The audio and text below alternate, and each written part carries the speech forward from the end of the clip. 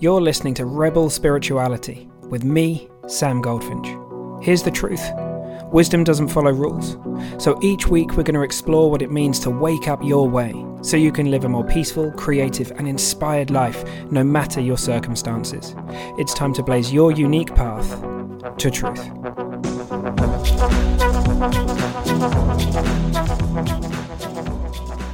Hey, beautiful people. You know, it's so funny. I was going to record a podcast about something entirely different, but in the moment of me setting things up and getting my mic ready and stuff, something came to me and I just thought, I wonder what would happen if I talked to that for a minute. So I'm literally going into the unknown with you here. But there's a statement that came to me and it was this. Feelings are not problems.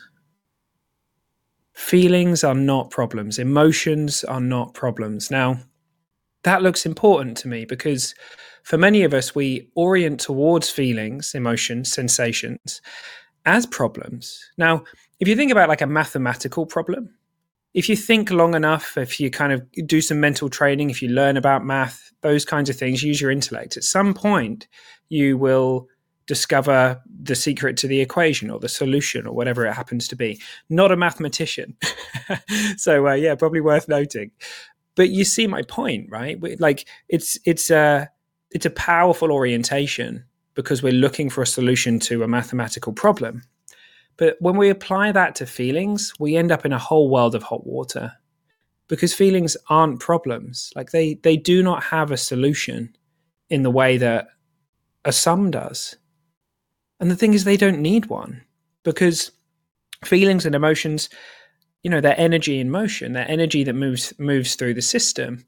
And one of the beautiful things that we've got going for us is the wisdom in the system. And the wisdom says nothing is permanent. Everything is transient. There's not a single feeling or sensation that any of us have ever had that's lasted forever. Now, you've heard me mention this before. It's interesting that when we resist things, they hang around, right? Because they're not given their full expression. They're not given their full flow. And in a strange way, innocently intellectualizing it, trying to like figure it out at an intellectual level, trying to problem solve our feelings and our emotions, right? So that we don't feel them again, or so they go away quicker or something like that.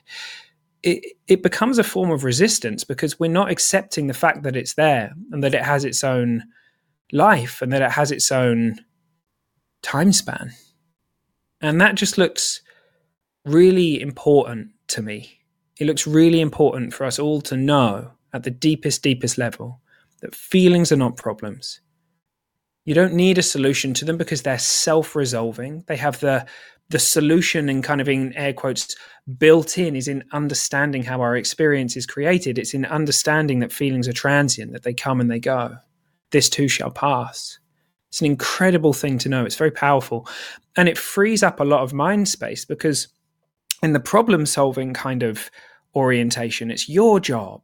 It's your job to sort it out. And we very often stir that pot, innocently stir that pot. Now, you know, a kind of metaphor that's often used in this world is like the snow globe or water, like a pond getting mixed up, getting stirred up. Now, when we try and problem solve the fact that there's a pond that, you know, imagine the wind has come through, storms come through, it's brought all the silt up from the bottom, like there's a lot of kind of a murk in that pond. Problem solving is almost like trying to get in with our net and try and solve the problem of the dirty water, right? But actually, all along, if we just sit back and wait, because of gravity, because of how the system works, because of water, like the science behind all of that stuff, it will settle back down and we'll be left with clarity. And the same is true with our feelings and emotions. So this isn't about learning anything new, getting better at problem solving, figuring out how to control your emotions or your feelings. It's actually about the complete opposite in a way. It's about unlearning. It's about knowing less. And it's that thing that Sid said, you know, if the only thing that people, any of us learned was not to be afraid of our experience, our psychological experience, that alone would change the world because we'd all stop trying to problem solve so much. We'd be in flow and we wouldn't be running around trying to, you know, make that pond water clear when life's already got it. It's already done.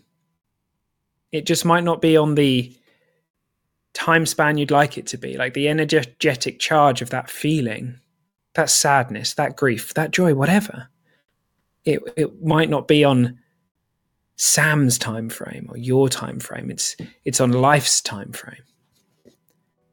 So there we go. That seems like a nice place to kind of to leave it. But yeah, that looks helpful to me. I'd love to know. Let me know if you're watching this on YouTube. Let me know in the comments. If you're listening to this on the podcast, like reach out, let me know, or go and find the YouTube video and come and let me know your thoughts on the comments, because I would love to know. You'll have the most beautiful week, most beautiful day, and I'll see you all soon.